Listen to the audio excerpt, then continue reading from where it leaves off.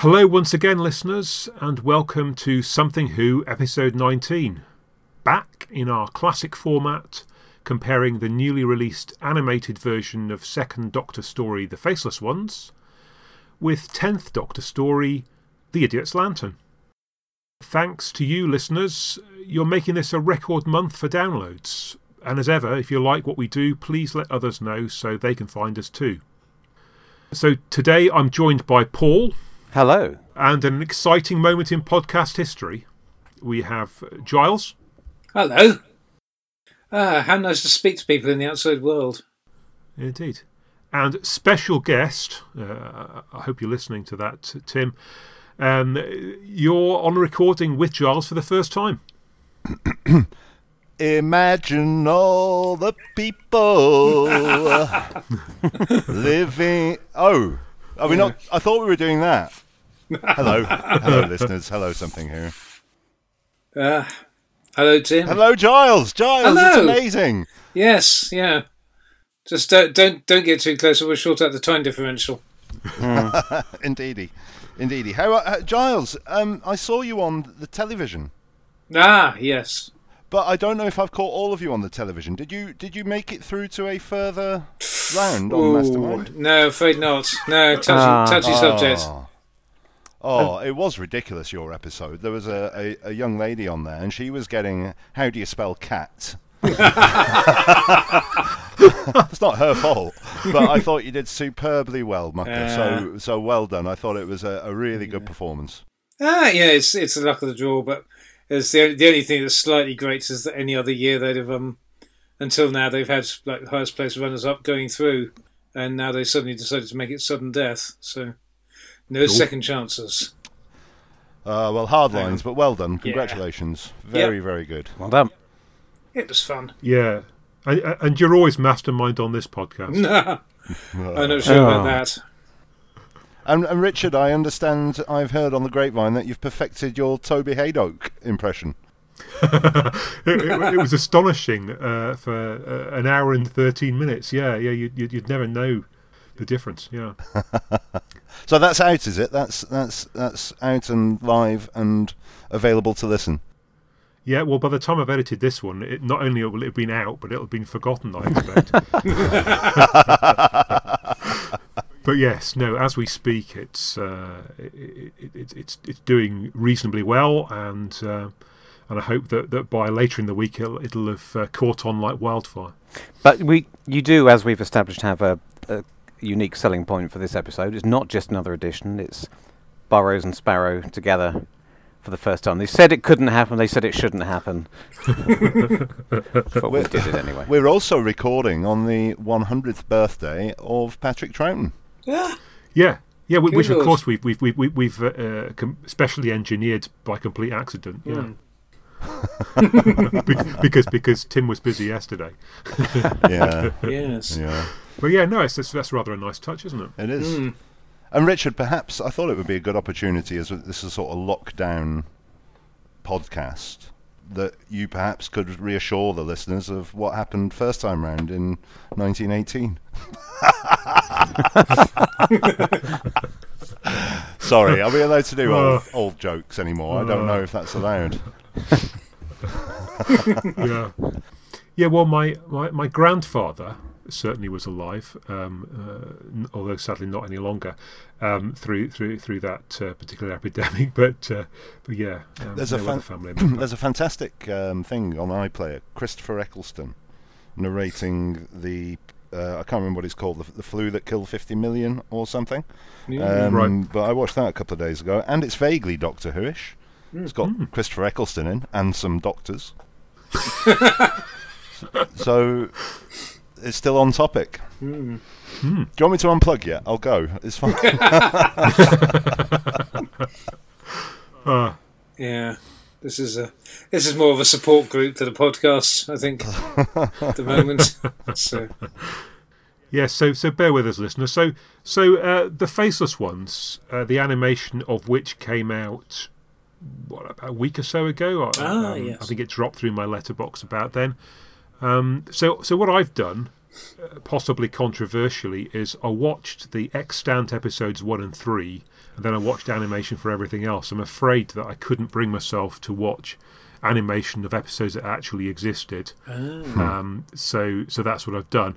So I hope I haven't missed very much. I mean, 4 episodes of animation, I think I've probably got a flavour of it. Well, indeed, and they gave you the options to do it any which way you wanted, didn't they? You could watch it with the extant episodes incorporated, or you could watch it all animated, or black and white with the extant ones, and it was the full options allowed. They've overcompensated for the macro terror.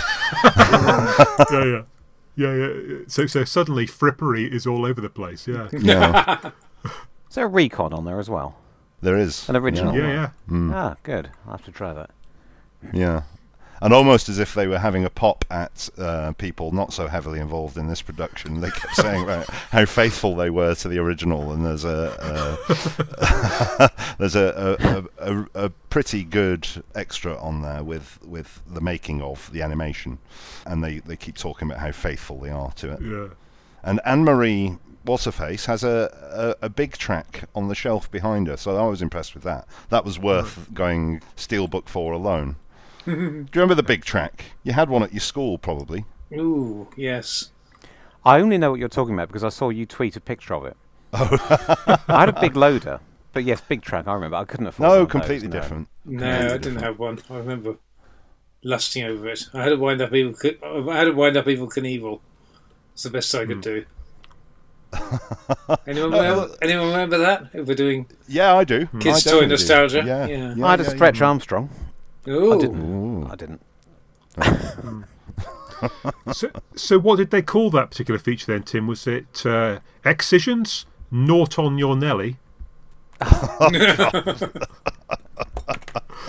They didn't try to compensate for Macro Terror by adding in extra bits of comedy business. Just inventing brand new. Custard pies flying through the air in the background. No, face to face with the faceless ones. Of course they called it that. Continuing that grand tradition of overly complicated, not quite punning DVD titles. Oh dear. Gotta love them. So I realised on seeing this that I'd only watched, I think, episode 1 the once, which was probably when Lost in Time came out. Episode 3 I saw probably a couple of times at the Panopticon convention in 87 when it and Evil came back, and probably also on Lost in Time. And it's in awful shape, isn't it? It's kind of a bit sad, really. Yes. Yeah, I haven't checked it recently, but I think I must have seen it for the first time on Lost in Time, because they're quite ingenious at fixing these little gaps on it. Like the end, where they fix the end of airlock, is very clever, and you wouldn't know. But the same can't be said here. There's so many bits missing, and I think the specific choice they made back when they fixed it for Lost in Time to zoom in on certain bits of footage doesn't really work, does it? I was hoping they might have another look at it for this, but I guess they ran out of time, or maybe there is literally nothing. $8 short. I think it wasn't what they were doing. So they, we were probably lucky that they bothered to stick it on there at all. Yeah, bizarre, isn't it? I was very disappointed when they didn't restore it, but I appreciate it's not what they're doing. The focus is the animation. Well, I can only assume that that our expert restorer is working on something else instead. Are either of them bid-fired, or are they one of some of the episodes that are too bad to do that? Because well, they wouldn't bother with 3 for sure. No, I don't think 1 is either. Right. Don't know. Well, Have to see what happens. I guess they'll save that that'll be extra bonus stuff for the Blu-ray, as and when. I guess that's when they can. They know they're going to get another shot at whatever they can apply at some point. I guess now. So. Yes, and they'll need to excuse the or justify the double dip. Yeah. So did anyone see the bits that exist of the Faces ones before the Lost in Time DVD set? Were they on that big mop-up VHS set or something? Were they or not? Where did they come out originally on video? Because I don't think I saw, wherever it was, I don't think I saw them. And I never saw any pirated copies. No. Because, the odds and sods, the orphans had leaked out, dribbled out over the previous decade, hadn't they, on various official releases, but those two... The only one I had was a Cyberman one with the Wheel in Space and Moonbase episodes. I kind of missed out on those kind of back end of the DVD ones. Sorry, the VHS range rather. I can't remember. I had the Hartnell years, the Troughton years ones, which had about 3 each, but I don't think they picked those out for them. And I'm going to have to check now. Apart from that, I have fond memories of seeing some stuff the first time I went to the BFI, back when it was back when it was the NFT, back in about 1981 or whenever, or was it 83 when they did their little mini festival that Jeremy Bentham programmed. And I remember going to a Troughton session there and getting to see Abominable Snowmen for the first time. And the Space Pirates 5. Oh, sorry, no, it's not the Space Pirates 5. Shit, what am I saying? Ipsnay on the, the Space Pirates. And thoroughly enjoying that at the time. And, But no, I don't remember seeing the Faceless Ones on, and I've only really watched them a couple of times on Lost in Time, and I think once I've kind of gone through the thing on audio, and then I went to the BFI a couple of weeks back when we were allowed out of our houses, and and saw so I was there so we saw it all on colour animation, and I must confess I have not gone back and done my homework by watching the originals again since. It was definitely one of those forgotten stories, wasn't it? Possibly no more or less than the other season 4, the entirety of the Ben and Polly era, but because the book was one of the later ones to come out, I think. Yeah, it feels like it. Yeah. Yeah, yes. I mean, I'd agree with you there. I similarly with Giles, I'd listened to the soundtrack, but I couldn't remember it. I'd never seen a reconstruction, so actually watching this, with the animation, it was really the first time I felt like I'd experienced the story in any way. And I mean, I could have the odd quibble with the animation, but I have to say that I enjoyed watching it, and it did a decent job of telling the story. So now I feel like I know what that one's about at last. The animation works better in colour. Right. For me, in that I watched in black and white first and then in colour, and I found myself being more wowed by the colour bits than distracted by where the animation doesn't quite work. If that makes sense. There's more to distract you and immerse you. And it was done very well, the colour, as was the Macroterror, as opposed to the Power of the Daleks, which was, added in later. Yeah. But I thought it was fine as an animation.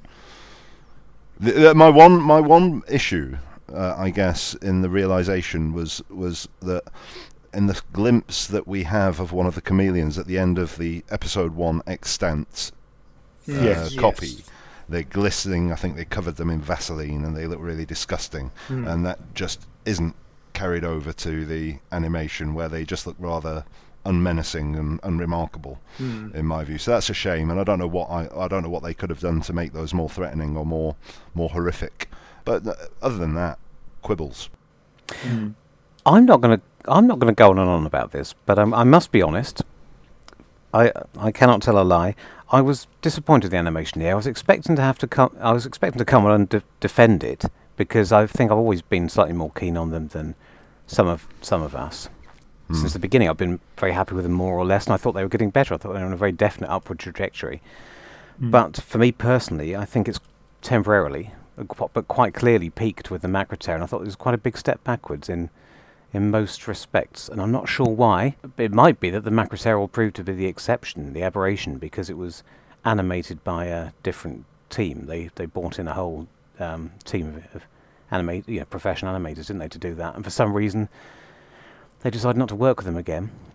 So I don't know if they've gone back to the people they used. It was the software, wasn't it? It was the particular thing that they used. But Martin Geraghty did both, and Rob Ritchie did both, and Anne-Marie Presley did both. Yeah, exactly. I don't want to go into too much detail, because I mean, basically, it would end up sounding like a witch hunt trying to work out who fucked this up. But the animation did seem a lot smoother on the Macra Terror. I was very pleased with it, and it's gone. I meant to go back and check and see if it felt jerkier than I remember. Power of the Daleks and Shada being, but maybe the memory cheats. Maybe it isn't. Maybe it's that the Macra Terror was smoother. But yes, that software. It did something interesting because it seemed to allow them to slightly but take still animations of it. Because, they've drawn each character's bodies and faces in several different degrees of rotation, from full on to 90 degrees, full on 45 degrees, 90 degrees, all that sort of thing. But within that, they seem to be using some software on the Macra Terror that allowed them to rotate them to give them an extra 10, 15 degrees of flexibility. And it was very clever. It added an extra degree of believability and stopped the transitions when people turn from being too sudden. And it just felt to me when I started watching the Faces ones that they'd dropped that software and we were back to just a much more primitive flip, bump, bump, bump. Interesting. I'll have to compare. When you pay attention, it is still in there. There's like every few minutes you'll see one character in one scene will still be using that slightly more subtle form of animation. Okay. So whether or not, I don't know what's happened. I don't know if they went to a faster timescale and didn't have time to make use of it. I don't know. I was disappointed. But on the other hand, it's still more than acceptable. What a terrible backhanded compliment. I'm sure it's a bravura job for the time and the budget they've been allowed. I just thought it was a shame that they raised my expectations with Macra. I wonder whether I've got. If I was being hypercritical, I'd say I have issues with a couple of the character designs, and some of them are great, and some of them, and in particular shots, you just think, Troughton's head looks too big for his, face looks too small for his head. But I think that would be my in terms of the actual sort of the animation and the fluidity of it. I can't say I'd noticed, but I wonder whether it's anything to do with what they're trying to reproduce. I mean, obviously, there's that fight scene in episode 6, which we know is has been, but there's only so far you can go with these things in terms of reproducing it on a budget, and I'm willing to give them a pass on that. But I wonder whether that's symptomatic of the whole thing, because it was quite location heavy.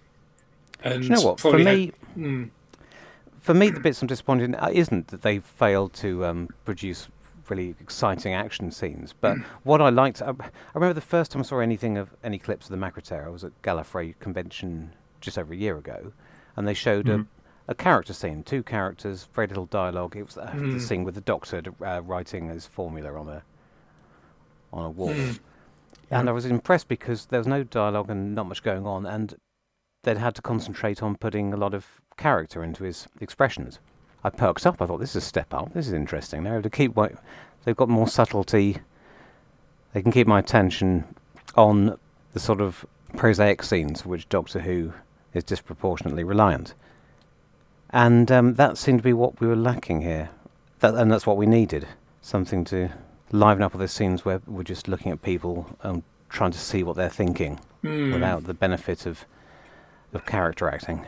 And also, like I say, I think it was a step back in every aspect. It is still Martin Geraghty's character designs, but they were... I did wonder if he had some help from a subordinate or something, because some of the characters looked less convincing. A lot of the bodies seemed a bit too small for the heads. I thought everyone seemed a bit thin in a way that it just looked a bit amateurish around the edges in so many ways, which they never have before. And there was also, this might be a directorial touch, I thought there was a lot more use of side-on views. Normally, they depend quite heavily on sort of 45 degree angles where people are looking, which I think is the best approach for this sort of artwork. Front on looks quite good, but when you're slightly askew, you can have a conversation. So you have to frame it differently to how you would if it was 2 actors. You have to cheat a little bit. But most of these designs don't look very good when they're completely side-on. And there was a hell of a lot of that in this one. And I meant to go back and check and see if they'd done that before, because it really leapt out at me as a new innovation and not a welcome one. Because all of the characters look much, much, much less believable as human beings, let alone as the people they're supposed to be in the side view, and it's particularly disastrous when they're speaking, because then you get this weird effect with sort of. I don't think Peter ever filmed from that side. When mouths are opening, they look more like Pac-Man. That it's It's a very weird effect. Go back and have a look. But then again, if you didn't notice, if it didn't bother you, then maybe it's just me being hypercritical. But I'm not normally hypercritical, and that's what's a shame. I normally am able to completely suspend my disbelief and not even have to make allowances for the conditions under which these are made. And this time, it didn't really happen. But I'm optimistic that the other group that are doing Fury from the Deep, and hopefully others, will be slightly more to my taste. There were some clips of that shown at Gallifrey this year. I thought the animation and the designs were rather more believable and effective and artistic and tasteful. So, fingers crossed. If I only liked one in, every other one in future, then it was a shame, but bad not liking any of them. Yeah, I mean, I watched this in two batches. I watched 1 to 3 and then 4 to 6. And I found the animation slightly more irritating in 2 between the 2 extant episodes. When I watched a bunch of 3 animated ones together, 4 to 6, I sort of relaxed into that reasonably well. So I think perhaps the jump between the 2 was the thing that was perhaps doing me there. I understand all the points you've made, Paul, and I think I'm sure they're bang on. I think that probably would have irritated me less. But yes, I mean, Troughton was a little bit smiley, I felt at times as well. That was the other thing that. Yeah, a bit one. I know he's a difficult person to animate, but he was a little bit. He had that sort of smiley expression all the time. It was quite frustrating because in the extra where they did the making of, they showed some times when they'd frozen the screen and then drawn over it, and it really captured Troughton. And I just wondered why that gets lost as they sort of render the animation through. It was a little bit. Yeah, I did notice that with Troughton especially. I haven't watched the documentary yet, but is there anything in it that would explain any of the points I brought up, or not? They did talk about, well, interestingly, and perhaps in disagreement with what you've said, is that they talked about how they did a lot more directing in it. They had the liberty to do that. So when they shot the original, they do lots of sort of, what do you call it, when they're all side by side in shot, medium shot, and they're all side by side and capturing them all. They talked about how they could avoid doing that and just get 2 characters in the frame rather than all 5 in the room, sort of thing. Oh yeah. I did notice that once or twice. That's the only thing they've talked about with the direction, really. Whereas what you're saying about them trying to capture them side on all the time, it sounds like they're trying to cram more people in. But I didn't notice. I didn't notice your. It wasn't your that. observation myself. It's seemingly random, really. Hey, listeners, if anybody else spotted that and was freaked out by it, the constant use of side-on views, which suddenly, as soon as somebody turns fully side-on, it looks like a 5-year-old has got a wax crayon and done it. It's just a ridiculously large differential between that and the wonderful 3/4 views. Anyway, oh dear, I've dug myself a hole again. I certainly agree that the side-on views, there were quite a few where they did look somewhat like stick figures when they showed them side-on. It's a bit kind of bod style animation. Just I don't know. I'm more forgiving of it, but it just felt like they were losing something by showing that angle. I'll be more forgiving of it if I hadn't seen it done better 3 times already. That's the only reason I'm really bringing it up. Anyway, let us move on, please. I'll have to avoid watching it ever again now because I rather enjoyed it. Sorry. And now I can add this to and you Gordon thought because Brown's. Mike wasn't here that it was all going to be plain sailing, didn't you? That be moaning about it. No, I can add it to the things that I won't be able to unsee, like Gordon Brown's slack jaw inhalation and Jeremy Beadle's hand and all the rest of it. Sideways on animation. I'll never watch it again and just die happy, I think. Excellent. Now, what about the faceless ones? First Malcolm Hulk story, isn't it? Yes. Yes, it is. Because the hidden planet fell through, but that's for. And for a did he different do? Did they have one about the Romans as well, or something? the Romans when the Romans left Britain in AD whatever it was, he did another one which came close. Oh, did he? When was that supposed to appear? Don't know. It was at some point between 1963 and The Faceless Ones. Okay. It's going to rip off The Long Sunset, I guess. Yeah. Your research was looking really impressive until someone scratched beneath the surface. Light up the Bignell signal.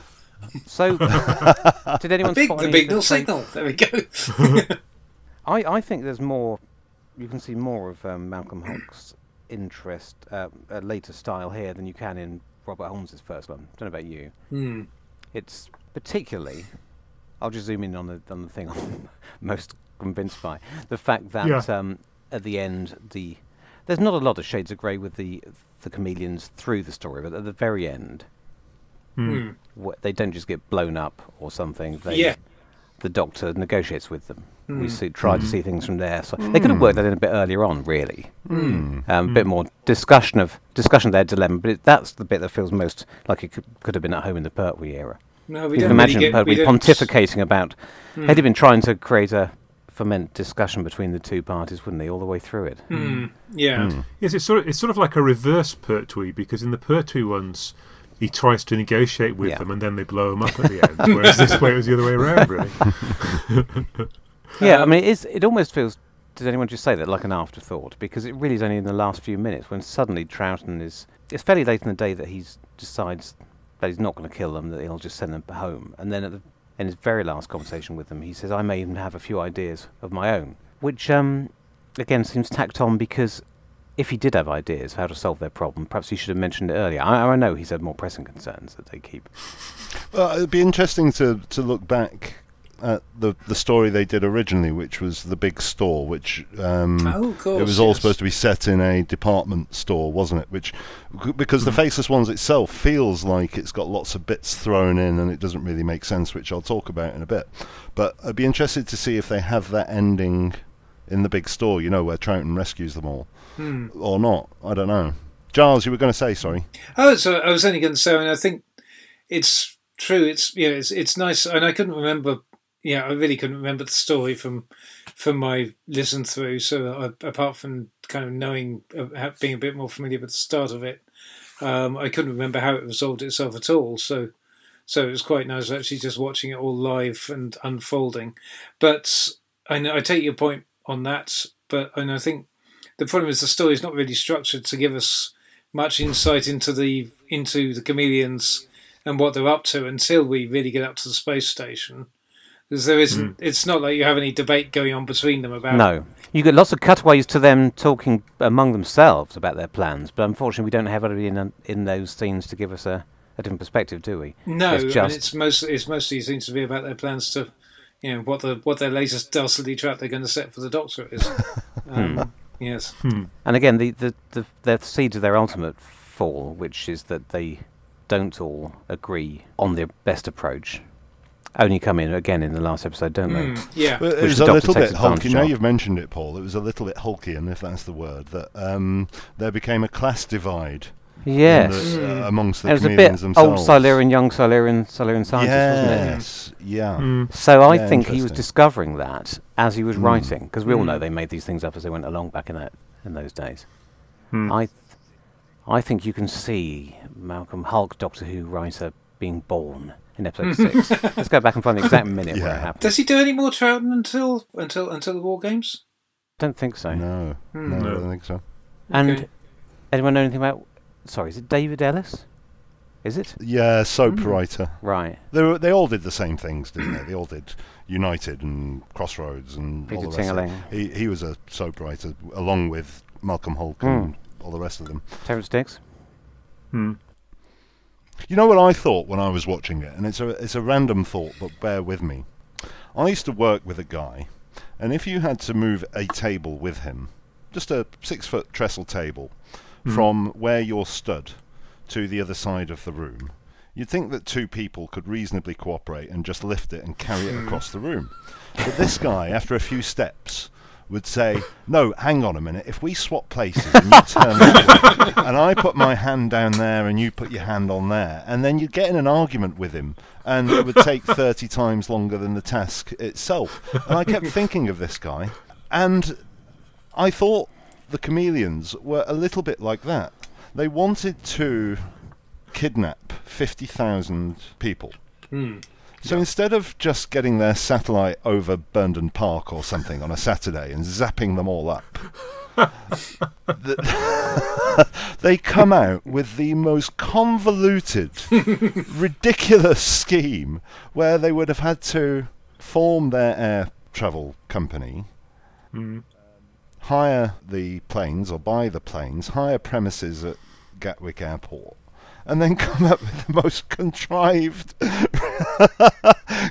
set of circumstances I'm not even to get sure. these people 100 at a time, miniaturize them, design the plane that miniaturizes them, and then take them to their spaceship.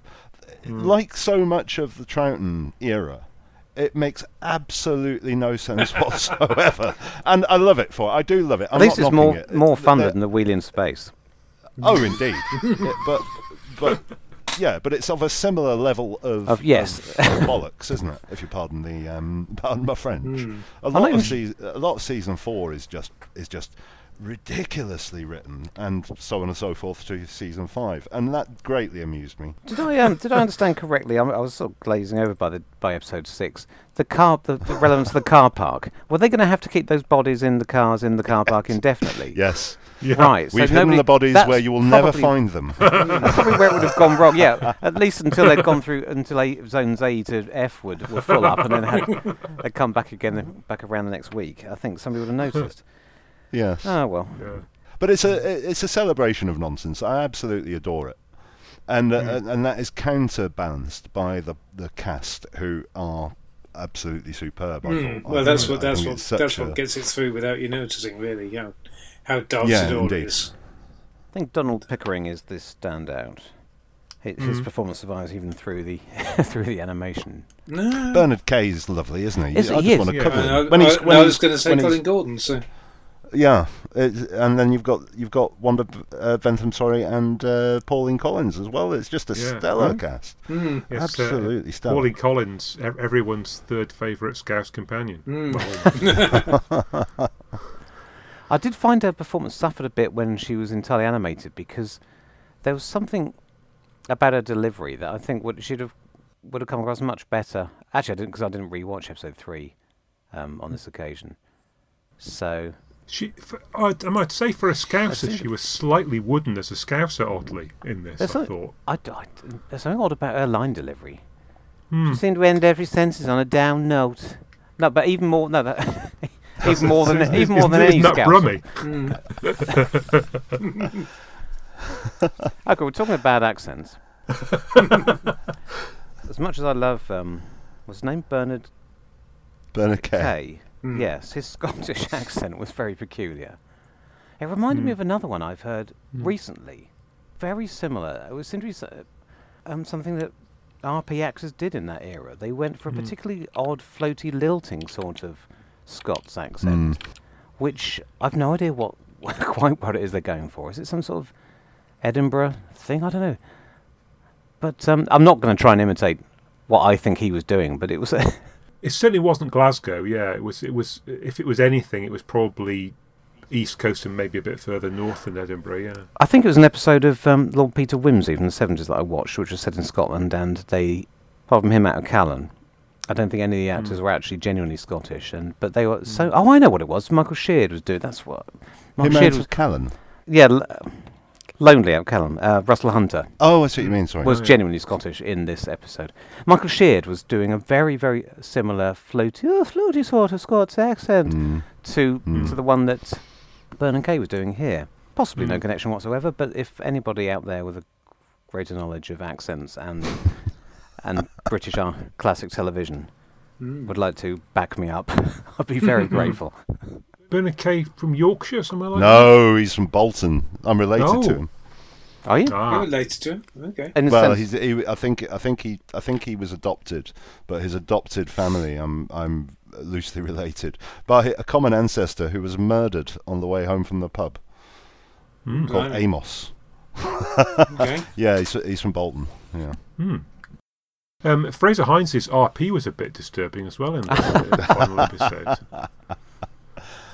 Yeah, very uncanny, wasn't it? It was very strange hearing him lose the Scottish, even though he's not Scottish, obviously. But Before I give up on my theory about these weird floaty Yeah, Scottish keep going. accents, isn't that what Fraser Hines said about the accent he originally did for Jamie in the Highlanders, and then he changed it once he became a regular?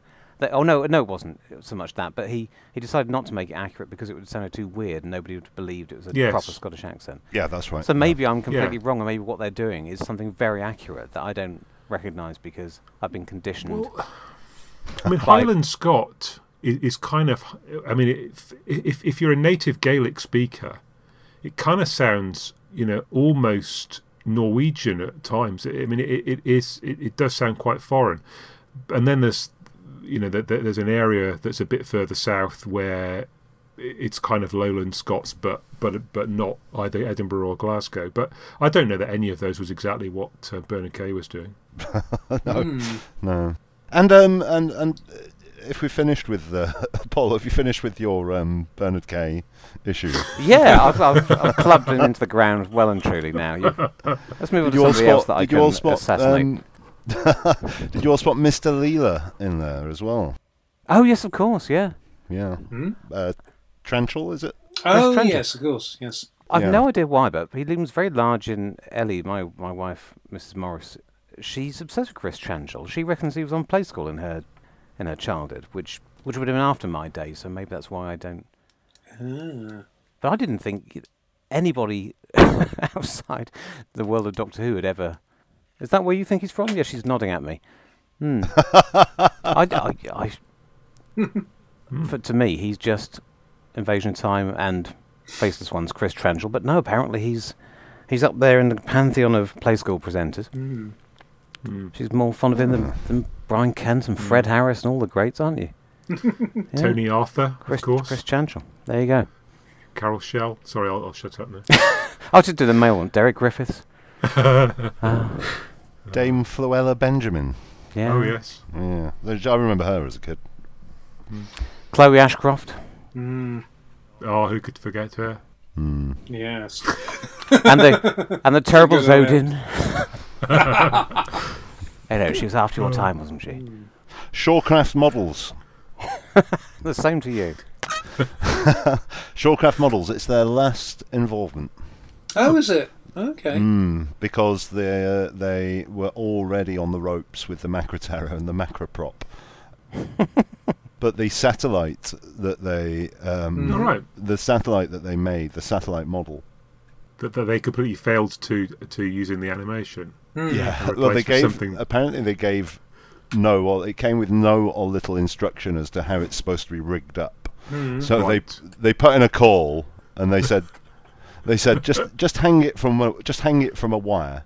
So they hung it from one wire, and the entire thing crashed to the ground and broke. Ooh. Yeah. Just where Patrick Troughton had been standing 10 seconds earlier. And when he turned around, they were all wearing eye patches. Yeah. Anyway, so Shawcraft had to do an overnight repair. And then apparently there was another instance where one of their ray guns broke and they wouldn't answer the phone for 3 hours during the recording. So they got the heave home. So Evil of the Daleks is the first one that they use the BBC in-house special effects Jack Cohen and Co. Yeah. Yeah, indeed. So, yeah, that's the end of Shawcraft's run. And Well- what a part they played. But They started well with the Daleks and kind of all downhill from there, wasn't it? It's quite a sinister score.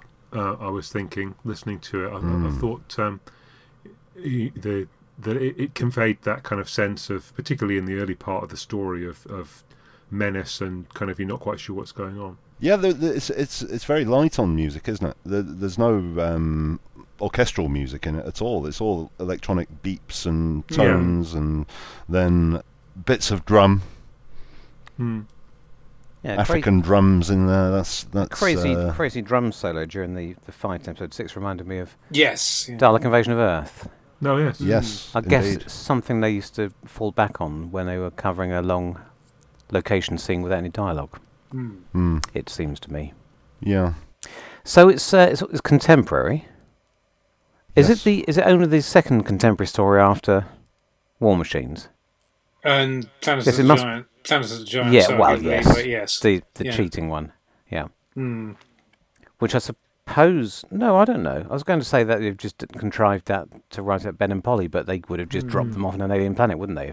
Or was this the start of them thinking about how to write out companions in a bit more structured, pre-planned way, rather than In a just... structured way, but that is tight on the filming schedule, because Hmm. they were done with by episode 2, weren't they? By the location. They were indeed, yes. Filming. Yeah. That was all down to contractual issues, wasn't it? No. Well, They paid no, them because, into. yes, they paid them into apparently Anakin evil. They was- just didn't Yeah. want them on screen for a second longer. Well, you do wonder. But yeah, apparently Anakin was saying, yeah, they got paid for the duration, which was...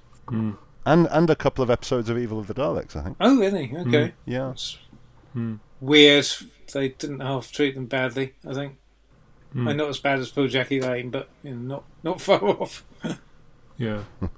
So it's arguable in a way that this is a historical, because it's sort of set contemporaneously to the War Machines, allegedly. So It's very clever. it's actually a few months. What a devious mind you have. Yeah, I like it. yeah, Don't you see? This is back where it all started, Duchess. yeah. Directed by Jerry Mill, apparently. About whom we Never know directed anything about else. whom we know little, yes.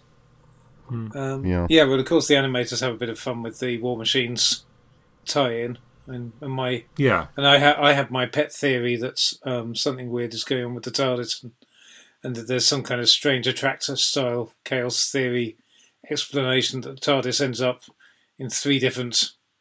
Does it end up in 3 different locations on the same day, on present day Earth? Well, only because 2 of them, because it's moved by a lorry. Okay. Does that count? Well, okay, but even twice, and then, but even twice, and I kind of think, okay, and that's why the TARDIS never stops landing on present day Earth after that. You've also got another Suddenly time it's, machine acting in that era, haven't you? Yes, In yeah, true. Waterfield Shop. Interesting. I'll get planning an extremely convoluted Big Finish box set to explain all this. Yes. yeah. Oh, Volcano. There you go. You can have that one as another contemporary Oh, the cricket. landing. Yeah. Well, they're coming And thick and fast now. the Feast of Stephen, I guess. Is that 2 contemporary ones? Yeah. Oh, sod off. But in terms, And Unearthly Child as well. The episode and Unearthly Child. yeah, as well, but in while terms we're on it. of We're knee deep in them. Sorry, go on. in terms of its yeah, not just continuity, but Doctor Episode Who's- 6 of Doctor The Who's Chase. stylings. Hmm. In terms of Doctor Who stylings, this is the second attempt at a contemporary swing, and it's not quite as swinging as the War Machines, but in its own way. Samantha Briggs is another very modern young Yeah. lass. Yes, and the whole thing about It's full package of holidays and so on, it's Yep. very much... It's a Yes. contemporary theme, just like the Torn Post from the Office headlines. Tower is Hmm. not so much a theme as a plot device. Hmm. And yet, it's another false start, because they don't do another one again, do they, Phil? What, to Spearhead? Yeah, Fury. kind of. Anyway, let's not... Oh, no, hang on. Fury's set in the future, isn't it? Yes. Yeah. Yeah. Fury. Not Fear. much, but a little bit. Fury's set in the 80s. Web of Fear. Yeah, interesting. Well, you know what? I'm going off at a massive tangent here, but you're absolutely right. But most of these, there are some stories which are more like those odd episodes that you mentioned earlier, where they are technically set in the present day, but because the location is not out and about. You know what I mean? I'm just thinking, Web of Fear all being underground. It's kind This of is more. this is becoming a little bit, Paul. I get your point, but it is becoming a little bit what the Romans have done for us. Okay then. So apart from An Unearthly Child, The Chase Episode 6, The War Machines, The Web Fear, this is the only episode that is set in contemporary. No, I get your point entirely, Paul. It is the only one that is set for its duration in a modern. and which setting. makes use of it being. Yes. the- Yeah. Yes. Yeah. It's out and about with hip contemporary characters doing things that real Yeah. people do, Yes. rather Yeah. than being underground in not very Yeah. realistic tube stations or on an oil rig. Yeah. You know what I mean? It's just an excuse for Base Under Siege, yeah. The fact that their contemporaneousness isn't their defining quality. I just find it interesting that they don't. It takes them so long to do more of that, because it's an easy. Well, it's an obvious place when you're starting to run out of science fiction ideas, rather than just remaking fairly cliche B-movie style science fiction like stories over and over again, or indeed as they do the following year, literally telling the same B-movie story over and over again. Getting ideas from the real world is a way, suddenly opens the floodgates. And yet it takes them a long time to think about doing it on a regular basis. But that was all I wanted to say about it. I'm just trying to work out where this comes in the sequence of Bond movies, because the whole thing with kidnapped planes and so on does feel like it's Bond inspired, doesn't it? And there's the laser. Don't forget the laser. There is a laser. Yes, indeed, the slow-moving laser. Yeah. I think Tatwood talks about that in About Time, but I haven't bothered to check. Well, it's certainly post Goldfinger, isn't it? So, Yeah, for sure. Yeah. So I have to say, one of my fondest memories from university was my physics textbook, Fundamentals of Physics by Halliday and Resnick, if I have my memory right.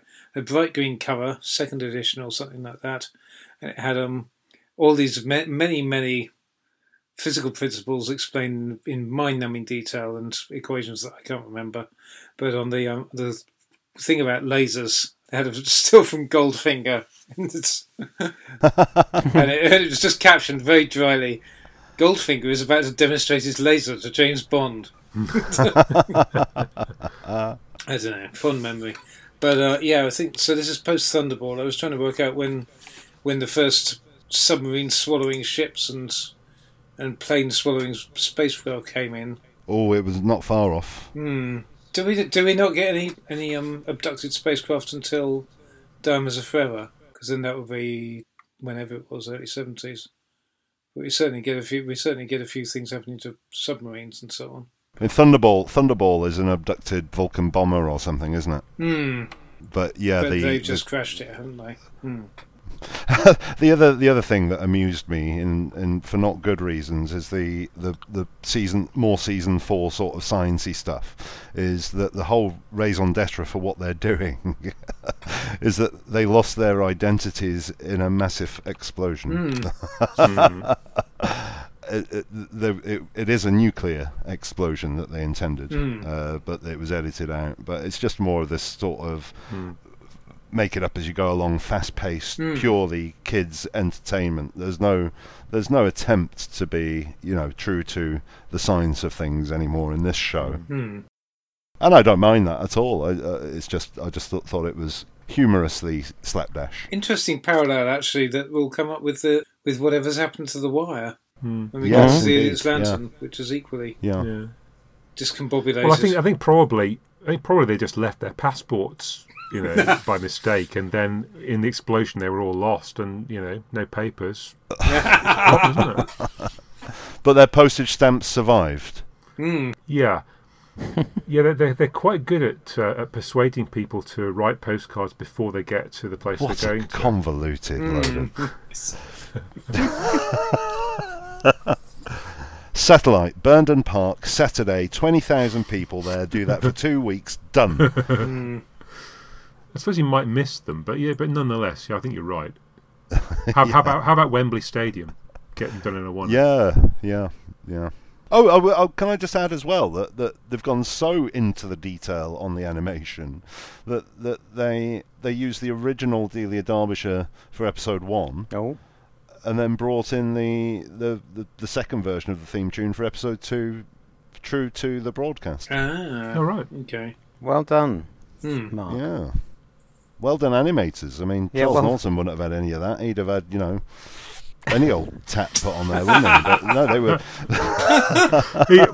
I'm surprised he hasn't been in touch asking for the Yukon Kazoo. I'm sure that would be... Yeah. So I was quite impressed with that. I was quite surprised at that they went with that. Oh, I'm sure Mark would have been all over that. Yes, and there was discussion in possibly DWM anyway, where somewhere or other there was discussion about Mark Ayres, about all the effort he put into repairing the soundtrack. Again, for probably about the 10th time. Yes. But there we go. It does sound good. Yeah, it's a shame if they haven't done any better restoration on the actual video elements. But I guess once they've done the sound restoration, they can think, okay, we did the video restoration for the best we can for the Blu-ray when it comes. And this is basically what we're stuck with, isn't it? There was very little chance, even in the days when we used to try to tot up the possibility of different stories still existing somewhere in some dusty archive. This one was never very, very fancied, was it? We never would have got very excited about any of season 4 if it hadn't been for Morris always getting very excited about evil of the Daleks and those persistent rumours about power. But anyway, we've probably already said too much about that in the past. Have we run out of steam with this, or are there still things people want to say about Faceless Ones? What's the story behind Pauline Collins? If somebody can just remind me briefly. Actress, won an Oscar. Did she turn them down very, very late in the day, or after they'd started filming, or before, or after it was written but before the filming? Well, Annika was in the frame to carry on. They wanted Annika. They asked Annika to carry on, but wanted to ditch. Yeah. Wanted to ditch Ben, and so she went with Michael Craig. She felt honour bound to leave with him, and also, from what she was saying a couple of weeks ago, Michael Gough also was somewhat influential on her and said, "Move on, do new things." The thing is, if it's true that they wanted Samantha Briggs to be the new companion, you'd have thought they'd have checked with the actress they had in mind that she was interested in long-term contract before casting somebody else, just hoping. It doesn't feel like HR was their strong point of this of the show's history. So it does sound like, as far as Pauline Collins was concerned, she never had any intention of hanging around longer than this story. But whether the agent kind of gave them to think that it might be a possibility in order for her to be cast, and then it fell apart thereafter. Who knows? My understanding is that when they were writing it originally, the character was introduced as a potential companion. By the rehearsal scripts, that has gone. It doesn't exist in there. But then even later, that Innes Lloyd made an approach to Pauline Collins and asked her if she'd fancy it. Because they rewrote Jamie as a companion at the 11th hour, didn't they? They had to go back and refilm the last scene of the Highlanders. So I think they were a bit hot cold with it. They felt that Ben and Polly had served their purpose and therefore they knew that they would be going and knew they needed a new companion. But I think they briefed both writers, Hulk and it's a season 23 situation. We're in a Delta and the Bannermen Dragonfire scenario. Absolutely. But I think they did that with this, so that they briefed both David Whittaker and Hulk and, apologies, Ellis to write in a potential companion. So very much like season 24. Because all the kissy stuff with Jamie is very unusual for a supporting character, isn't it? But then again, it would have become awkward if she'd stayed on. Absolutely. No hanky-panky in the TARDIS. No. Interesting. Unusually adult content, really, for Doctor Who of that era. Really, it's it would be interesting to. Yeah, it's a great shame that we're missing those tail end episodes, because it would be interesting to see how that was all played out. One can't help but notice there's an awful lot of sitting around by that kiosk at various stages for both of them, and you wonder how they played it. Yeah, if only they'd been a little bit more trigger happy on the telesnaps, we could have done a flicker book job. Yeah. Well, John Cura, I suppose he didn't have that much film, did he? What the butler saw. All he needed was a digital camera. Anyway, sorry, we're drifting off. Any more stuff about Faceless Ones before we move on?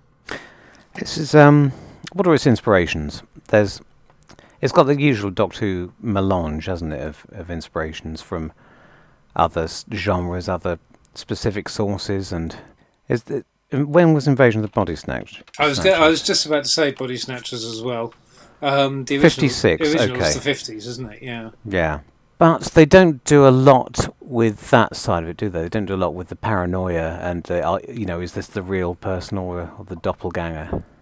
No, for some reason. It's pretty clear. It's pretty obvious all the way through. It's just efficiently written as a story, because sometimes you have some good is turning bad, like in terms of the use of the actors, and bad is turning good. So it's they wring all those sorts of dramatic possibilities out of it, but not well, not so much some of the less dramatic possibilities, the ones they go with.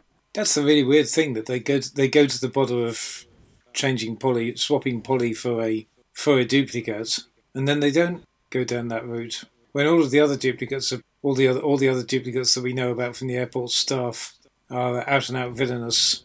Villainous comedians who get involved in the scheming against our heroes. Apart from the inspector being taken over by the main baddie, the chief chameleon, there's not really much else done with it, is there? As you say, we don't meet any of these people before they were chameleon duplicates. No. When the goodies are taken over, there's no real... They're then written out.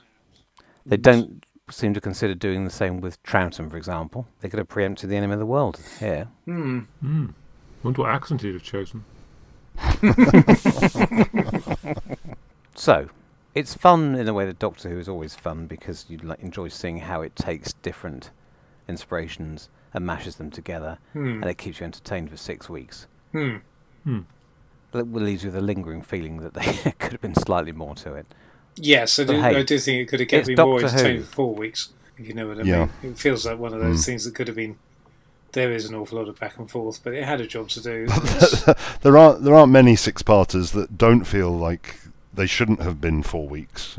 Until you get to the Bob Holmes approach of find a 4-parter and then tack a 2-part, have a face turn and do a 2-parter on the end of it. No, but it's fine. I really enjoyed it. It's got a good cast. I think the performances are good, albeit with some dodgy accents, and it's just full of Troughton era nonsense plots. But that's what you're tuning in for with that era, isn't it? I agree. And if it sounded like I was nitpicking, it's because it's so much easier to find things to say than it is, nitpicky things to say than it is to find positives. Other than, yes, it was fun because Doctor Who always is. Yes. Yeah. Which, oddly enough, is almost exactly how I feel about our second story tonight. Ooh, seamless link. If anyone wants to move on to that one. I think we should. Yeah, it's a question of how tolerant our listeners would be to that approach. Yeah, so Idiot's Lantern, Mark Gatiss, second series of New Doctor Who. Peak Tennant and Piper, I suppose. Yeah. And for good or ill. Not one that I've seen since broadcast. Hadn't sort of been tempted to go back since. And I'd say that my views on it probably changed a little on second viewing compared with what I thought first time through. Any thoughts from you about? Could I start off with Paul and I haven't discussed this at all, other than we both went into it with the same sort of damning with faint praise expectation of it. And Simon, who sadly can't be here tonight because he's under the weather, he messaged me just before saying exactly the same thing. And that there's 3 of us, and it'd be interesting to see whether you two, Richard and Giles, feel the same, is that when it went out originally, I didn't watch it when it went out originally, I was about a year behind, but it felt like a very run-of-the-mill RTD episode. But sadly, compared to recent fare, it felt really entertaining and rich for me, which made me realise how spoilt we were in those first few years. Series 2 isn't a favourite of mine. I think it's rather grey. It feels rather grey knowing that we've got 3 and 4 to come. But I really enjoyed rewatching it because my expectations of the show have been somewhat lowered by what I've seen in the last couple of years. So that was a welcome surprise for me and an expectation as well. Agreed. There are 2 reasons. One is by comparison with what we've had, the general standard of what we've had recently, but also taking this one out of context. Both it and I think what it's got in common with a lot of the Mark Gatiss episodes is that they're all entertaining, but they just suffered from... At the very least, they suffered because they were never event episodes, weren't they? They'd always seem to get lost and overlooked. Yes, in the series. Yeah. Well, this is sandwiched between two parters, one of which was the Cyberman. I try not to view it that way. But even putting that aside, they always seem to suffer compared with other one-off episodes. Because in this series, it wasn't. Okay, I can't mention School Reunion. I suppose that's an event episode. But The Girl in the Fireplace or. What Gatiss does is he tends to enjoy the richness of the historical setting that he's chosen. So you get that with the Unquiet Dead, and you get that with what was the one he did in Victorian England later on? Oh, the Crimson Horror. The Crimson Horror. That's my favourite. So he sort of wallows in the period dialogue. Yeah. And he's slightly out of his comfort zone here in that he was told to write a 1950s, I think it was about rock music, rock and roll, and that would take people's faces away. Right. And so he's said, slightly out of his comfort zone here. Russell, I don't know anything about rock and roll. Yeah, I like exactly. old telly. I don't like music. Yeah, exactly. Can I put some Coronation Street injects in it, please? It's still got that Gatiss historical thing going on, where he's enjoying subverting all the 50s TV stuff and that sort of thing. So it's very much a Gatiss thing, but he's always been a bit low on sort of tension and drama in his stories, hasn't he? Yeah. And this is the same for that. But it's perfectly serviceable. So when it comes to comparing it to what we have nowadays, it's all those little details. It's the little throwaway jokes in the dialogue, the little details, the warmth and gloss, and all that is what we lack. There are run-of-the-mill stories now. Sorry, not run-of-the-mill. Don't be so dismissive, Paul. There are stories that your meat and potatoes Doctor Who now. It will be something like this reminded me quite a lot of the Tesla episode from the last series. But when they do it, the plotting was no better. Is quite similar in both of them. I think. Yes, they are Monster of the Week, crowbarred into a historical situation. But in the Tesla one, there was none of the. There's nothing to keep you entertained from minute to minute. There's nothing to deflect you away from the fact that there's nothing really earth-shatteringly going on a dramatic level. You know? You sort of get Goran Visnich having his moment of charm. Yeah. Pertwee-esque. I think, yeah. But yes, it's from a dramatic point of view. In terms of the dialogue, it's not the same kind of level of wit. I like me my dialogue.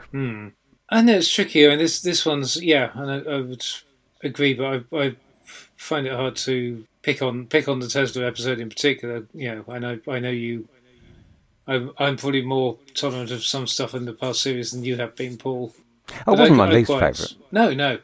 Whereas this one, I felt, I don't know. It's got some things that raise it, but I don't feel it absolutely sings.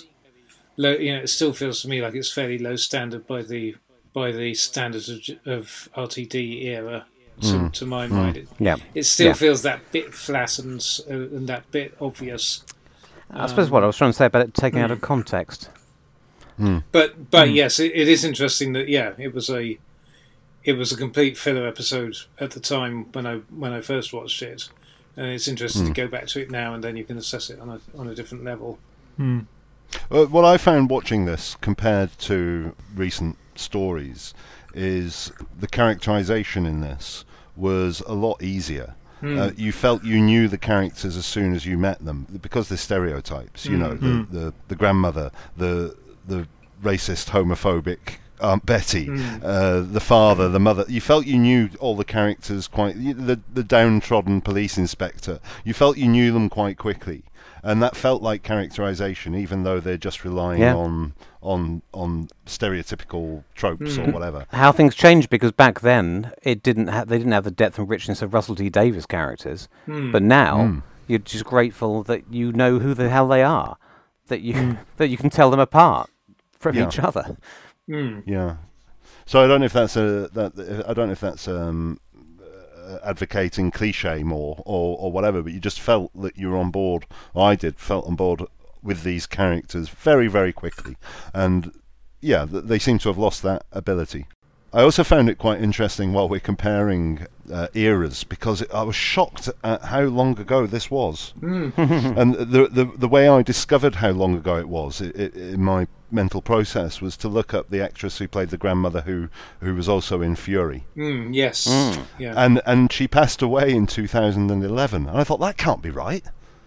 When was this made? And this was made 5 years before. It's such a long time ago. While you were still in short trousers, I suppose. Well, indeed, yeah. Well, my trousers are always half-mast, but So what I found interesting in the difference in culture between now and then is they had the remnants in there of the young lad being a strongly gay character, but that got watered down because I think Gatiss had seen Captain Jack, according to Andrew Pixley that I read earlier. But what I found quite interesting is when they've painted this father to be a bigot, monster, and all the rest of it, that he was forgiven at the end and encouraged to be forgiven. That wouldn't happen now.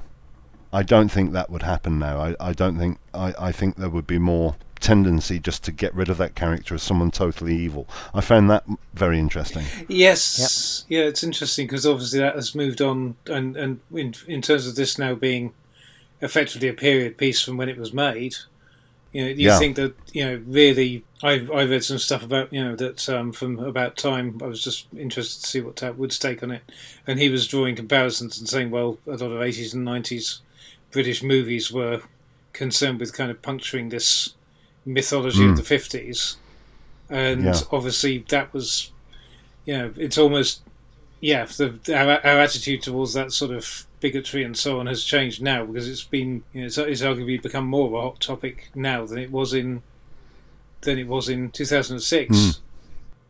To be, when we were still at the height of the Tony Blair. I know, okay, it was post-Iraq War, but we were still living in what seemed to like a fairly progressive society, and we were more interested in looking back at it rather than things being necessarily like a present threat. The idea of these people. So maybe we could be a bit more forgiving of that kind of thing then. And yet Chibnall let the space racist get away in Rosa, didn't he?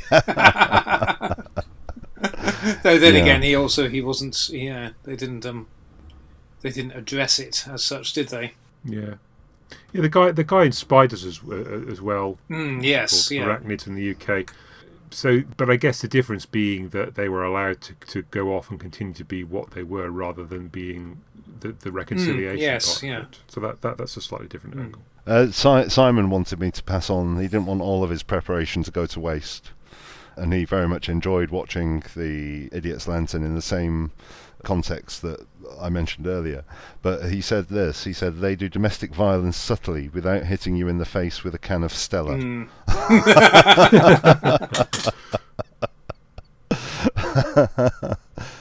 He said it doesn't need to wrap a note round the can saying this episode is all about domestic violence, you stupid viewer. Yes. It's interesting, apparently there were a few reviews at the time that criticised it for being too preachy. Yeah. Which I think, yes, be careful what you not be careful what you wish for, because that's completely the wrong. That's completely the wrong count thing your to say. blessings. But count your blessings. Yeah. But love the direction on this. I don't think we ever get anything quite like this again. And it's whereas Lynn just decides to go completely noir, Kafkaesque kind of stuff on all the Dutch angles and all of that, which is fun. And given that you're dealing with a situation where it's where you've got like police abductions and things like that going on until you know what's happening. Yeah, for sure. Shades of Quatermass in there. Yes, well. yeah. Shades of Third Man-ish. But the drown, it stuck out like a sore thumb. A really, really odd line for the downtrodden policeman, which just stuck out, and I'm not quite sure why he said it, because it just didn't seem like this washed-up copper. He says something like, and these people end up sans visage. Sans visage, yes. Yeah. It's just really, really odd, a bit of character in there that I hadn't noticed before, but it just seemed it seemed strange. But yeah, very well put together, Giles. I agree. Very well directed. Very slick.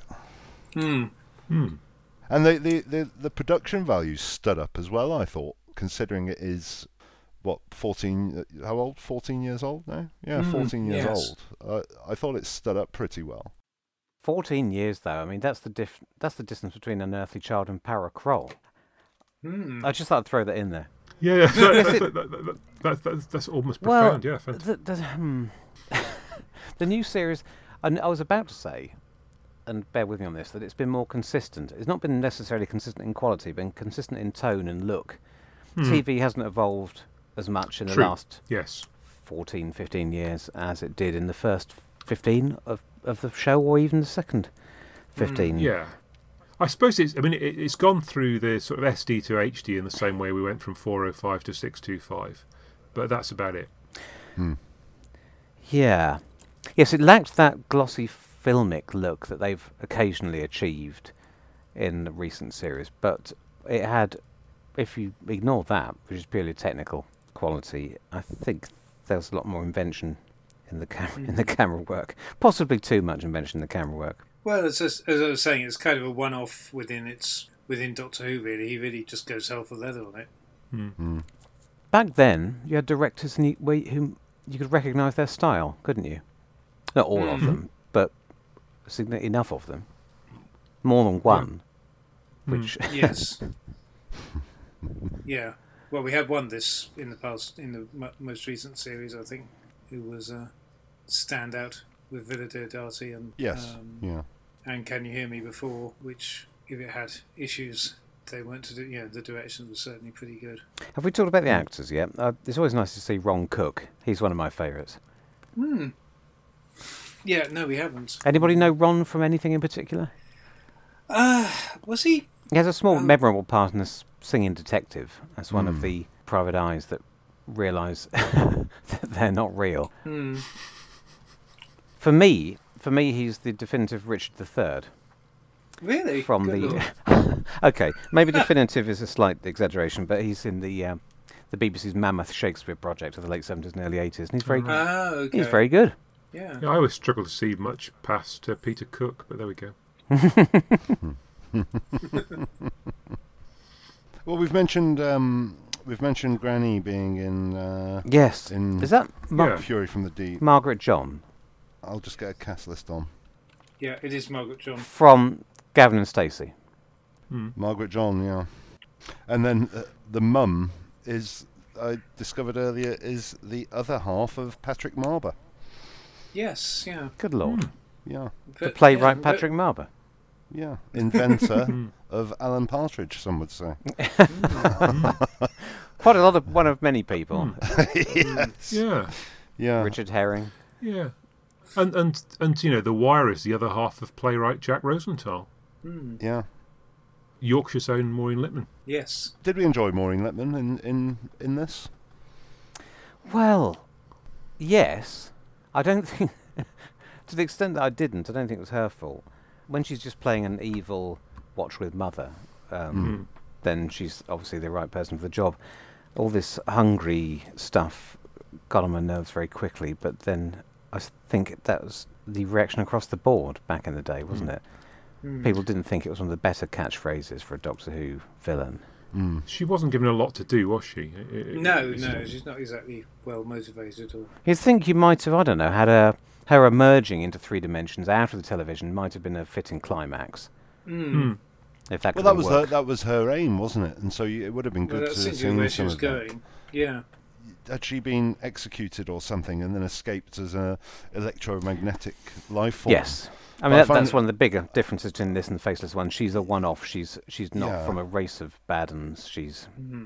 Yeah, but I found it quite odd, her choice then as this sentient person who seemingly randomly found herself going down a television aerial into a TV in this guy's shop, that she suddenly was aware of all these sort of early 1950s television characters and catchphrases and so on. That just seemed slightly odd, but you've got to do something. I mean, as an idea, it was okay. It's a shame she didn't physically realise at the end, perhaps.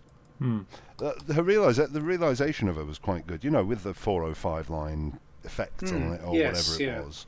As we're saying about the dialogue, it's all those little details that keep Yeah. It's always something to enjoy, even when it's thin stuff behind that veneer of Mark Gatiss enjoying himself. Well, that's true. It's certainly Gatiss wallowing in kind of things that he likes to wallow in. Yeah, Did anyone mention the Florizel Street? I've got it. Reference. I've got it written no. down. Yeah, I haven't mentioned it though. No. What about Florizel Street? That rings. Sorry, everybody. I was trying to ignore mentioning the fact, gloss over the fact that I disappeared temporarily and have no idea what I missed. But Tell us about I had to Florizel Street.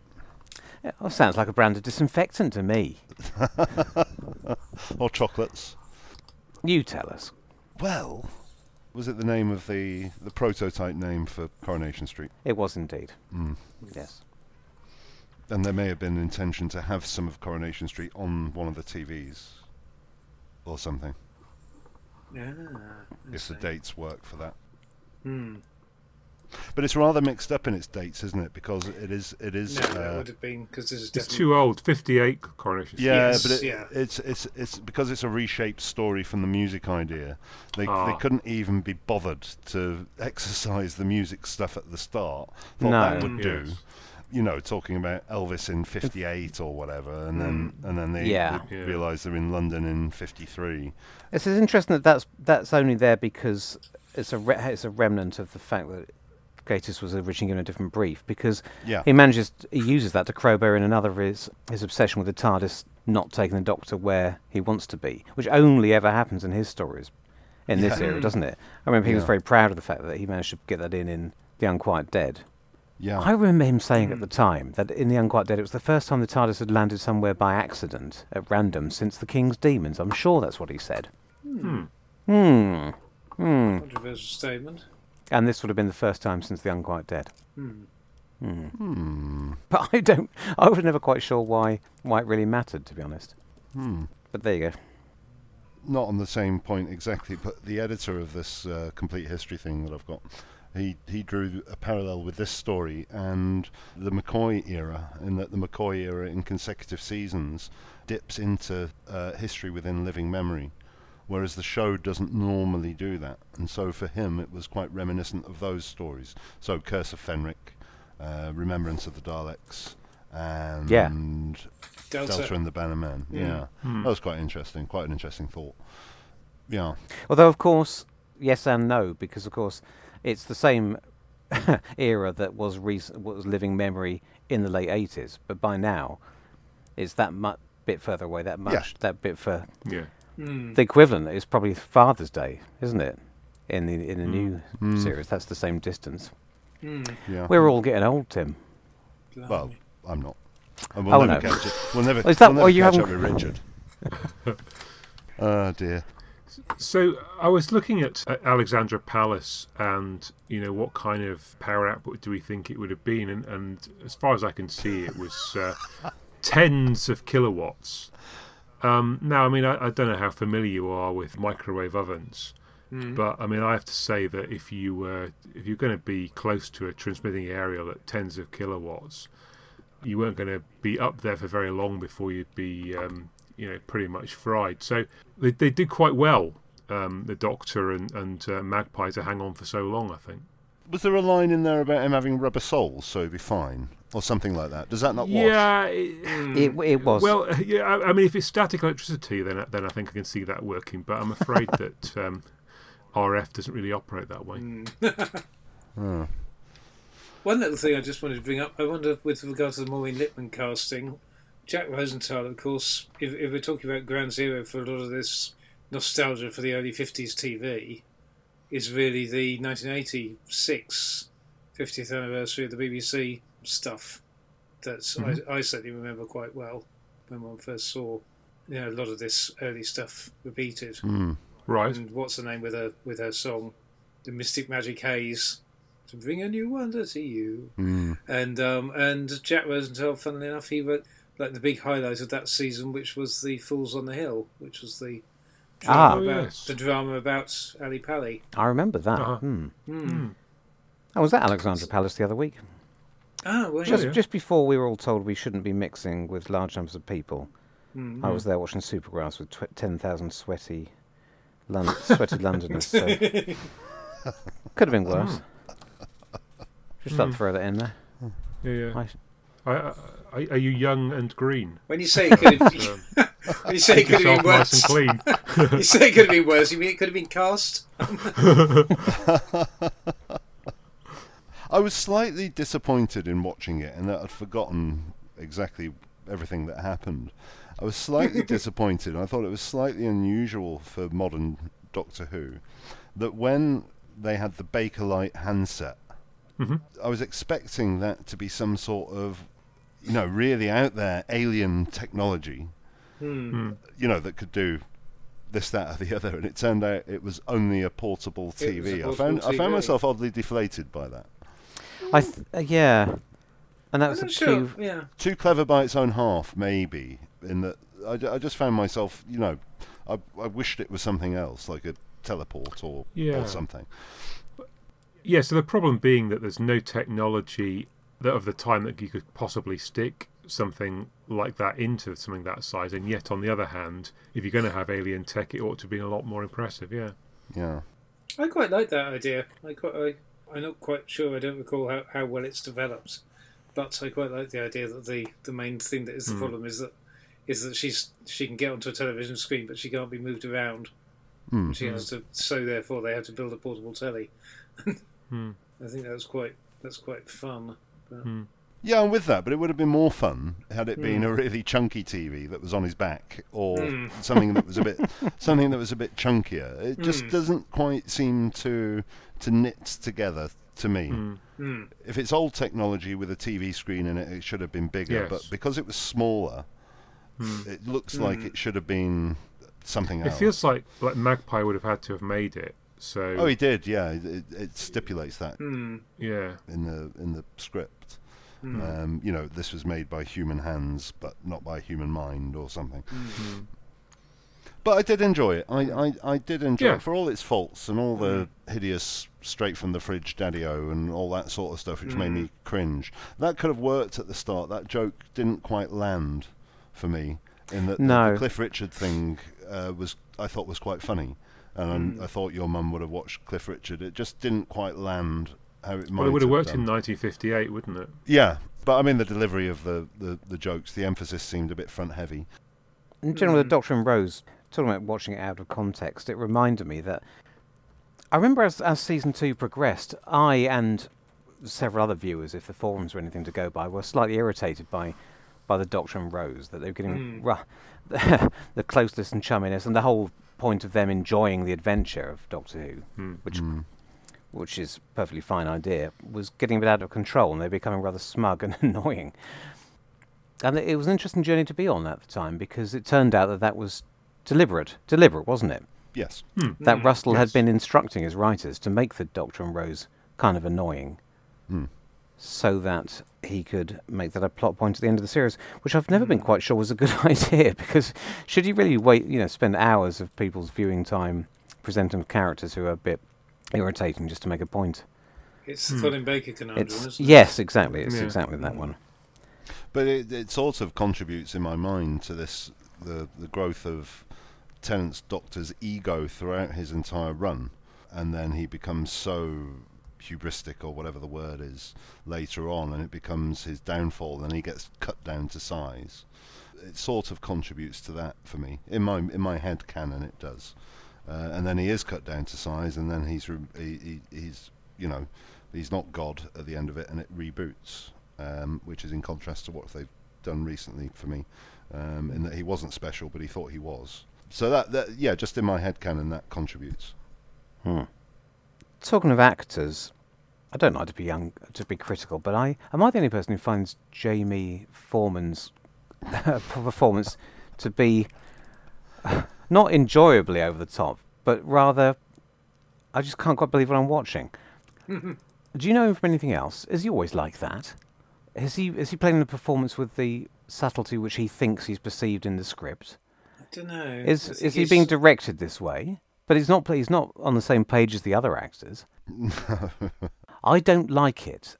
I think whatever the idea behind that character was, I think it loses something both in the execution on the page and on the screen, really, which is a bit of a problem because it's a major part of the episode. And the human side of the story, to counterpoint all the spooky escapism, it suffers as a result. Is that just me? It does feel a bit extreme. It's just too much of a grotesque to take that part of the story seriously. I think if it had been written and performed with a bit more subtlety. It's kind of similar to the film Matilda. You know, the sort of parents in that, they're grotesques. The Roald Dahl thing. Yeah. Yeah, because he's over the top. If it had been a slightly more subtle performance, when the wife kicks him out, that would have been more impactful. But because he's so over the top and she's so muted when she kicks him out, it's a nice moment, but I think it could have been a triumphant moment. And those two performances aren't quite in sync, are they? Yeah. He was around at the time. He did a few bits here and there, and I know of him from that time because somebody pointed out that his heritage is gangsters, isn't it? His father or grandfather was in with the Krays or Mad Frankie, what's his face or whatever. He was around at the time, and it is an OTT performance, but I don't mind it so much. It does the job. It's just the wrong kind of OTT for me because the whole story is not really set in the real world. It's set in Gatiss land. Mark's stories, love him, are set in theme park versions of whatever era he's been sent to. Yeah, it's just the wrong side of Chewie for me. Oh well. One other thing we've not touched on, which is arguably the raison d'etre for us choosing this story, this particular pairing, is the faceless people. The faceless ones. Yes, the faceless ones in this. The literally faceless ones. Story. Yes. Yeah. Paying off on that promise, even. Yeah. Where do you think that comes from? Do you think that's Mark? He would have been writing this before he'd seen the rest of season 1, wouldn't he? Or maybe as he was watching it. Do you think he's riffing on maybe what Moffat was doing in the horror side of it, the empty child stuff with the gas mask? Where's he? Or is he ripping off Sapphire or is he going Steel? for a big? Well, that's. It was the brief. It was the initial brief from RTD that dictated Faceless People. Right. Okay. And that Dad got up in the middle of the night and he heard a tune out of the window, and when he'd finished listening to the tune, he turned round to his wife and his face was gone. Interesting. It's a big idea. It feels a Moffat-y idea more than a Russell sort of idea to me, but I guess it depends on the treatment. Yeah, it didn't really make sense in the. I mean, you know, if we can put up with the sort of plot in the Faceless Ones and not be too critical of it, apart from enjoying its complete bonkersness, I would feel a bit churlish doing it to. Yeah. But it didn't really make sense to me. What purpose? Because the wire feeds off the electromagnetic energy of the brain, and then also captures the faces and the personality, and puts them aside to one side, and they're stored in the TVs. And it didn't really explain that. There is an excised piece of dialogue, though, which does explain it. It's only a throwaway, but it says that the face and the personality are waste products, which are discarded. And therefore you can reunify the various components, but that was left out. I don't know why they cut these lines out. No. When you can fix what seems a minor problem to you, but is going to annoy or baffle a significant proportion of the audience with one line, why not do it? Yeah. Yeah, but then that's a long-running issue throughout. Yeah, an awful lot of modern Doctor Who, isn't it? And an awful lot of old Doctor Who, let's face it, as well. And Star Wars: The Rise of Skywalker. Yes, Well, yeah. Every single explanation for what the hell you were watching was cut out. But in the Faceless Ones, who knows? They may have realised that they didn't have the explanation for why they'd lost their faces, and just went to the bother to write. I know this'll do it. Yeah. Big explosion. Yeah. Because radiation. Yeah. Yeah. Yeah, it's interesting if that was an idea of Russell T's then, the facelessness. Yes, apparently because so. It's obviously it's such an iconic image from a lot of our childhoods, the faceless man in Sapphire and Steel. Yeah. And you think there's got to be a lift from there, but it's interesting because here, it is still a creepy image, but it's not outright scary in the way that the man in Sapphire and Steel is terrifying, but more because of the concept of the what he represents. Yeah. So I was vaguely thinking, is this something somewhat typical Gatiss thing that one can accuse him of? That he goes for the iconography of the scares, but doesn't necessarily hit the mark with regard to the actual point of what makes them scary. And there's also no thematic connection It's another one of those slams, rock and roll and faceless people.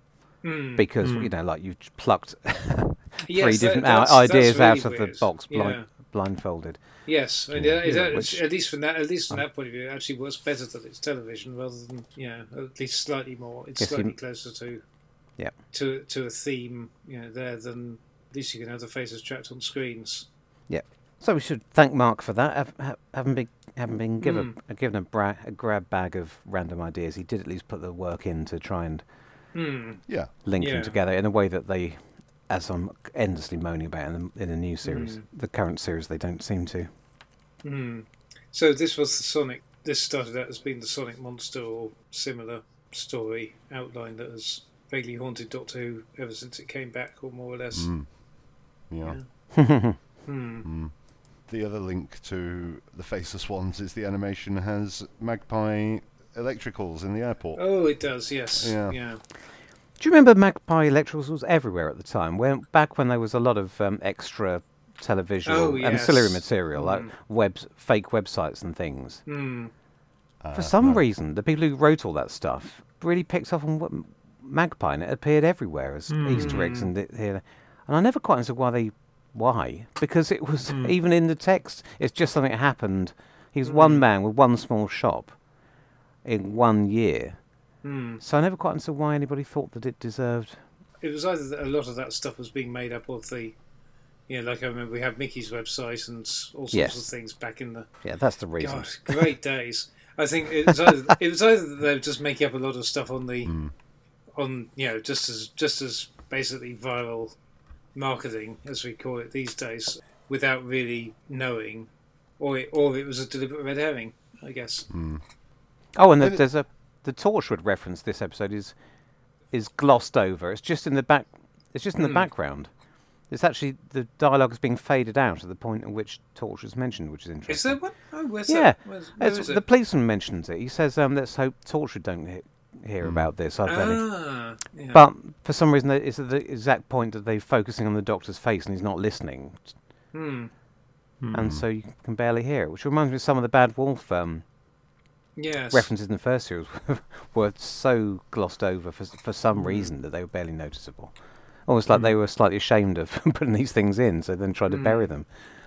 It occurs to me with the Magpie thing, I don't want to start pulling it to pieces, but that doesn't make sense either. It starts off with him broke, £200 overdrawn, and then it sort of goes with the idea that The Wire has made him this phenomenally rich guy because he's flogging all these TVs, but that isn't explained. For almost free. Yeah. He's not making any money off them because he's doing them cheap.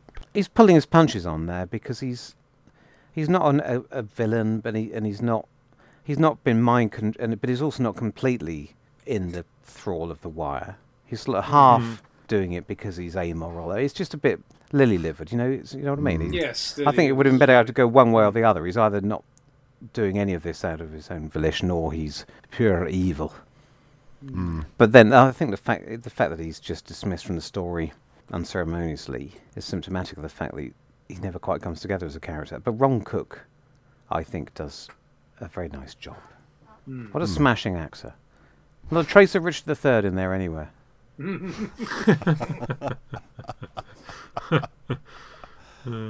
And it unfortunately, putting it back in the context of the season, as much as I've enjoyed it this time, I now dread to think about going back to watch the back end of that season because it's shortly followed by... It's got that decent two-parter, but we've also got to deal with that season, Love and Monsters. Yeah. And Fear Her. Yes, the 1-2 knockout of Fear Her, and what was it called again?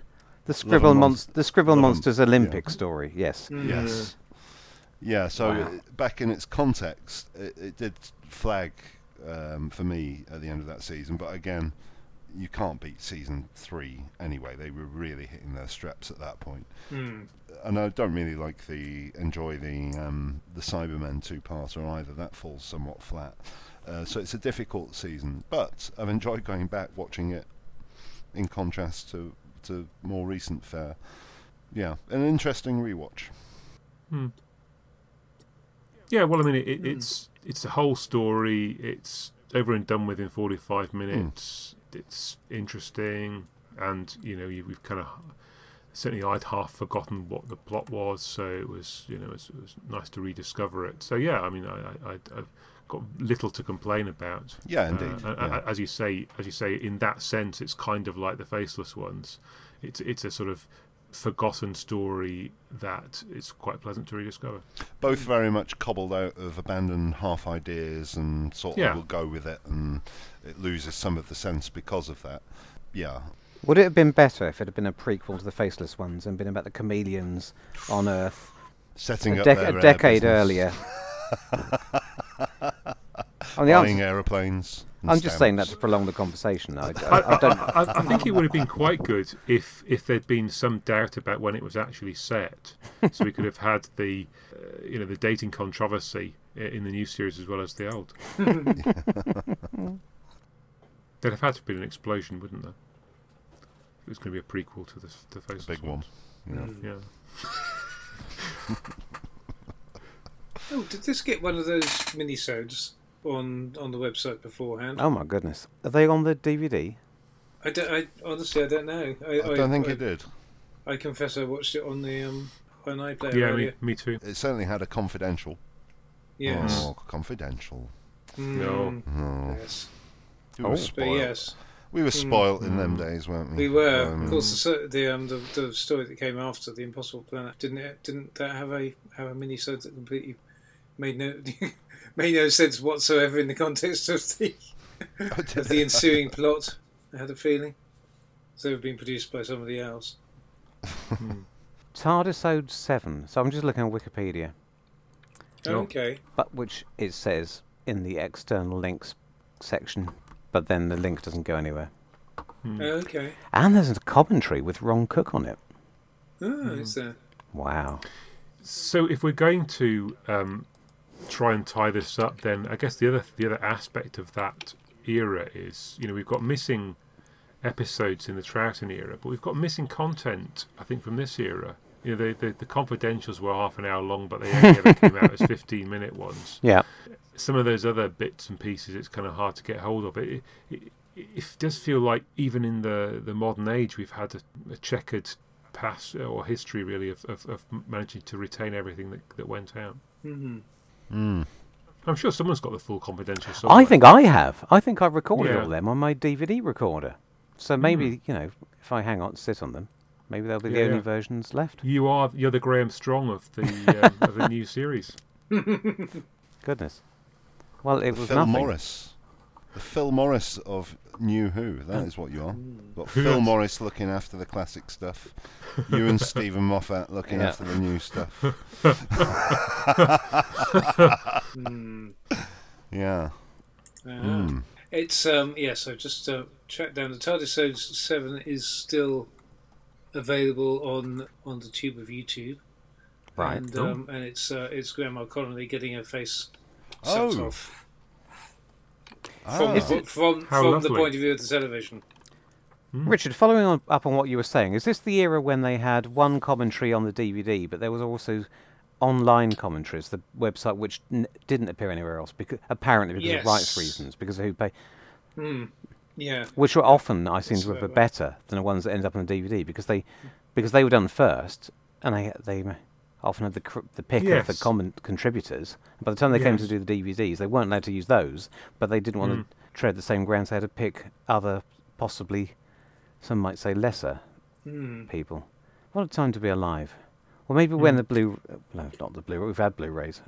Maybe when the special editions come out. So interestingly, if I were to refer to the two chats I've had in the course of the last week, Chris Chapman was suggesting that it's not impossible that we might get a more definitive set of Blu-rays coming out for the new series when they finish with the old.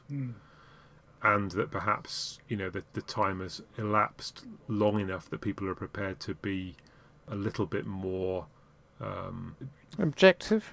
Yeah, objective is exactly the word. That's the diplomatic word. Yes. We might not get the dirt, but it yeah. won't be disinfected and scrubbed clean. Yeah. But they're mid-new series, aren't they, on releasing them on Blu-ray at the moment, in Steelbook form. Yeah. So they've just done the specials, haven't they? the end of Tennant 3 or 4 specials. Bus of the Damned or whatever it was. I'm afraid. What was I it don't called? understand. Planet of the Damned. Planet of the Dead. Planet of the Dead, I think. Planet of the Dead. Yeah. Exactly Voyage- what I said. Voyage. I much prefer Bus of the Damned, though. Voyage of the Bus, wasn't it? So, Summer holidays. So isn't it? which bus are we talking about? We're back to it, yes. so these TARDISodes, Lady Christine. were they released online before each Yes, episode? Right. Okay. Mm. I'm more familiar with the Moffat mini-sodes. yeah. Oh, Ah, no, it's completely he different. took it to another level altogether. Yeah, yeah, all of his ones were actually set in the TARDIS, unlike the TARDISodes. Yes. Good point. Yeah. Yeah. So he was watching, thinking, "Yeah, doing it wrong." Yeah. Yeah. And we had one today, of course. We had We did. Yes. Jodie We had Whittaker in a wardrobe, which was a mini quite toad nice. set in a cupboard. Yeah. Yeah. Yeah. So I wouldn't want to have to draw this to a close, but I wonder if there's, Reluctantly. Fine, let's do another 2 hours. are there any final crumbs that we can wrestle from the sandwich of these two stories? I was just about to comment on how your metaphor had gone completely off the rails, and then he wrenched it back on course again. Crumb wrestling, indeed. No. That's thought not. that's a no from me. Because of that, I'm out. If only Simon were here. Get well soon, dear. Simon. Yeah. No, I can't think of anything else particularly to raise. I think we've exhausted it. I think there's scope for a third stab at this, where the faceless people are properly scary. I don't think anyone's quite cracked it yet. So there you go. That's my contribution. And it should be an audio. Yeah. There you go. No, of course it shouldn't. Oh God. They were scary in the original. They were horrific looking. Oh, they and were. You're right. Vaselined and Good point. glistening like wet leather. They didn't necessarily have no face, though. But not dissimilar to the Well, this is thingies, the thing. Yeah. the ambassadors of death, though. Surely, isn't there? Yeah. Isn't there a Yes. similarity? Sort of. It's Yes. almost as if Malcolm Hulke might have had a hand in both. Ooh. Did he? Well, he Well, certainly rewrote David Whittaker's script. Everyone didn't wrote he? an episode, didn't they? I know I did.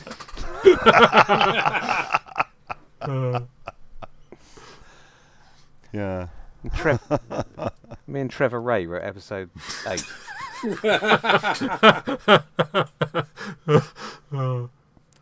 Whatever happened to Trevor Ray? I used to love that sitcom. And on that bombshell, Yeah. It's going to be brilliant to edit this one, I can tell. Yes. Thank you all of you for taking part, and oddly we didn't short out the time differential or No. whatever it was. No. Oh, No, we didn't have Simon here in the end. That's probably why. No, actually, if we really want to short out the time differential, we probably need to get Mike involved because Yes. then we'll certainly be 12 or 11 hours adrift or something. That boy's got time differential written all over him, hasn't he?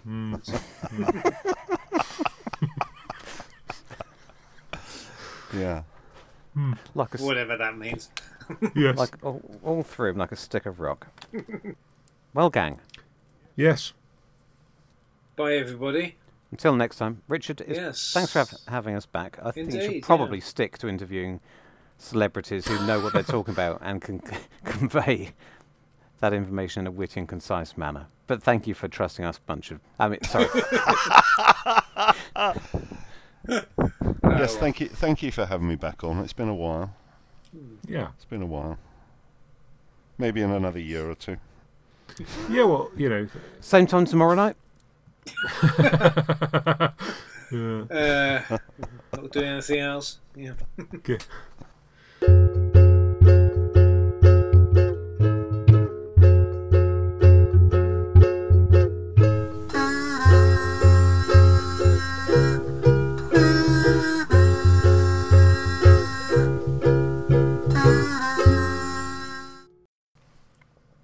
least we're all smiling at the end of it, which is good. We may have sent the listeners in a strange direction, but we've Goodbye, listener. kept ourselves amused. Yeah. Right, do we do some Yes. contrived goodbye or something? What do you do? I can't remember. We all clap. We normally just kind of shambolically stumble off. Yeah. Right, okay. Talking about watching it out of context, it reminded me that at the time they were... Oh no. We'll never know what it reminded him of. Everyone's gone. Ah. No. Have we all I don't know. gone? Well, to pick up on mine, yeah, personally, it was one of the things that grated just, with me. I'm not sure whether Paul was going to say that he actually liked that Or just relationship, me. but it did rather great in terms of he's back. He's back. Was We'll that find out. was that just me that went then? Yes. Oh, what a pain in the